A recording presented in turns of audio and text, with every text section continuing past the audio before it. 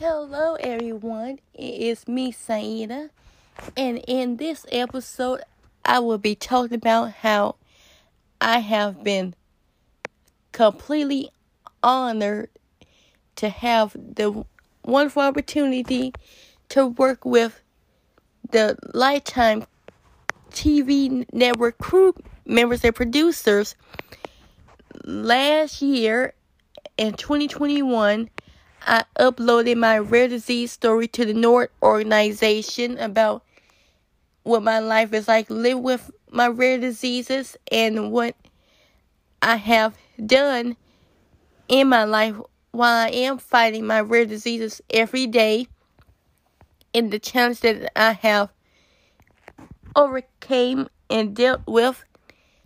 And I have learned how to stay strong through my battles and fight with my rare diseases, and I learned to never give up, and I am an activist and advocate for all those who have rare diseases as well. I am diagnosed with 3 chronic rare diseases, and I learned how to get through it thanks to my medical team that I have, and I want to be able to help others do the same thing on a more professional and upscale way.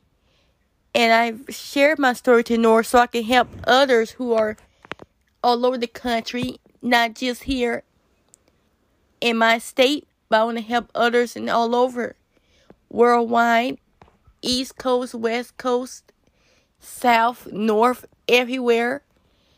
And the Lifetime ended up recognizing my story through NORD, and I was so honored to have that experience. And I got the chance to work with the Lifetime for their film that they gonna do and the campaign. They are having this wonderful film series called Redefine Rare, where they talk about all of those who have lived life through rare diseases and how did they get through them. And I was very blessed to have the opportunity to work with them and share my story about what my life is like living with my rare diseases, and I am forever thankful and grateful for that. And I am looking forward to everyone seeing it, because the rare disease should be getting taken more seriously, and it deserves to have more recognition than what it has have. Nobody don't really take it seriously. There are so much discrimination that come with people living with rare diseases, where it's hard to get a job when you have a rare disease. It's hard to get into the school with a rare disease. It's hard to get into other type of programs when you have a rare disease, because nobody don't want to take time to understand it. There are certain rare diseases that people have that they can't even tell their boss at their job that they have it. They can't tell their teachers. They can't tell their program directors.